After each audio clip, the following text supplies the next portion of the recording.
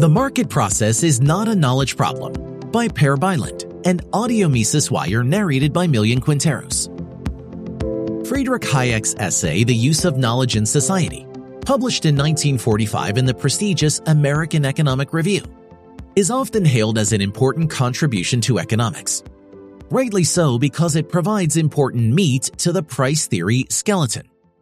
However, Austrian economists often exaggerate its importance in ways that risk undermining Austrian economic theory.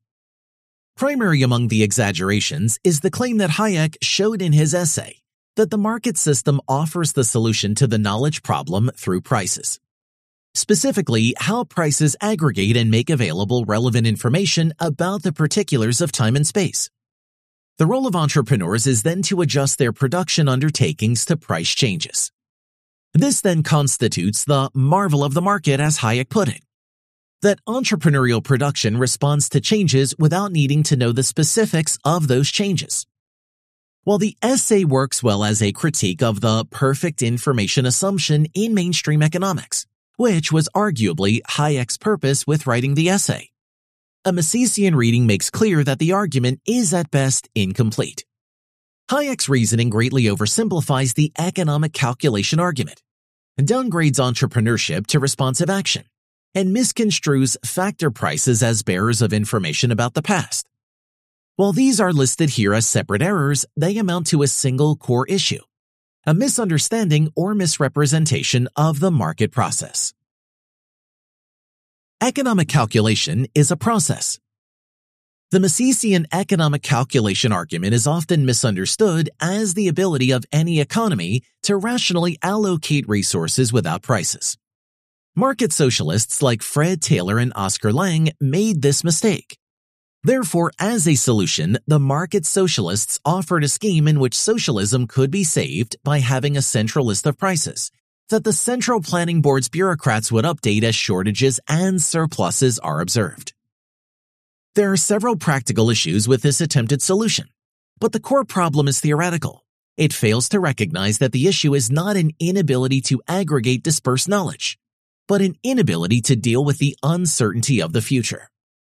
Ludwig von Mises's economic calculation problem is not merely a matter of gathering and processing information, but the issue of meeting the uncertain future in value terms. Investments in production today are necessarily made without knowing whether and to what extent consumers will value the goods and services produced.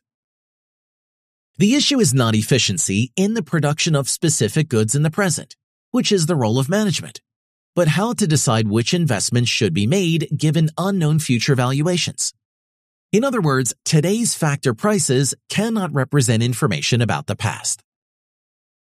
Prices are future prices. Factor prices also cannot represent information about the present state of the market because production underway is not intended to satisfy wants already held, but wants that consumers will hold in the future. Factor prices also incorporate entrepreneurial judgments about what productions are possible.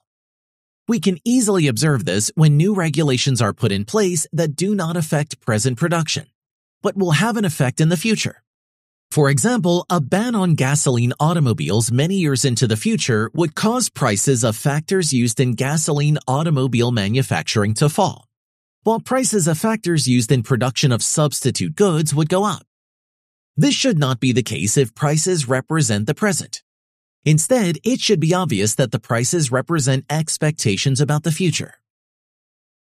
The role of entrepreneurs. The entrepreneur is at the core of Mises's economic calculation argument. It is not merely a matter of adjusting production to new information, whether it can easily be aggregated and communicated, but a process of price determination. In markets, entrepreneurs seeking to profit from uncertain future market states determine factor prices. As Mises put it in Human Action, the entrepreneurs eager to earn profits appear as bidders at an auction, as it were, in which the owners of the factors of production put up for sale land, capital, goods, and labor.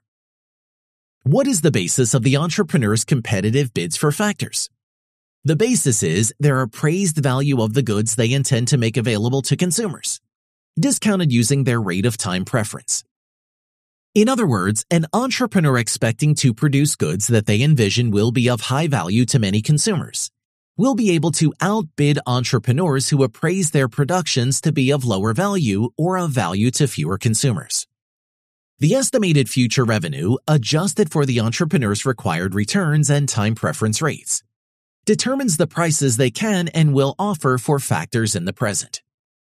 This bidding process weeds out entrepreneurs whose productions are appraised of insufficiently high value. This process also directs resources into more capable hands. However, it importantly also determines factor prices in the present, based on the entrepreneur's collective appraisement of the future value of present production. This issue is missing from Hayek's discussion.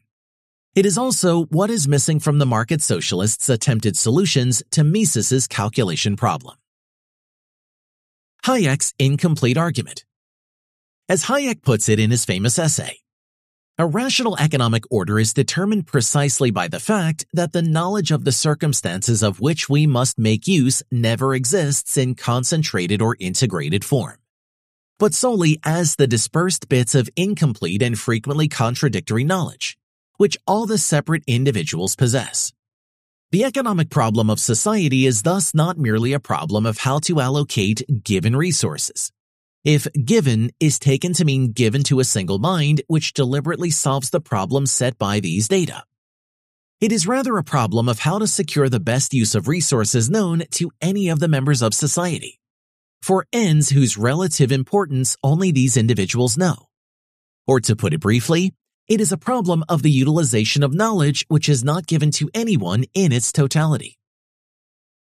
Read as a critique of the perfect information assumption in mainstream economics, Hayek's arguments points to an important problem with how information is either understood or misunderstood. It is not perfect, but both imperfect and asymmetric, always incomplete and dispersed.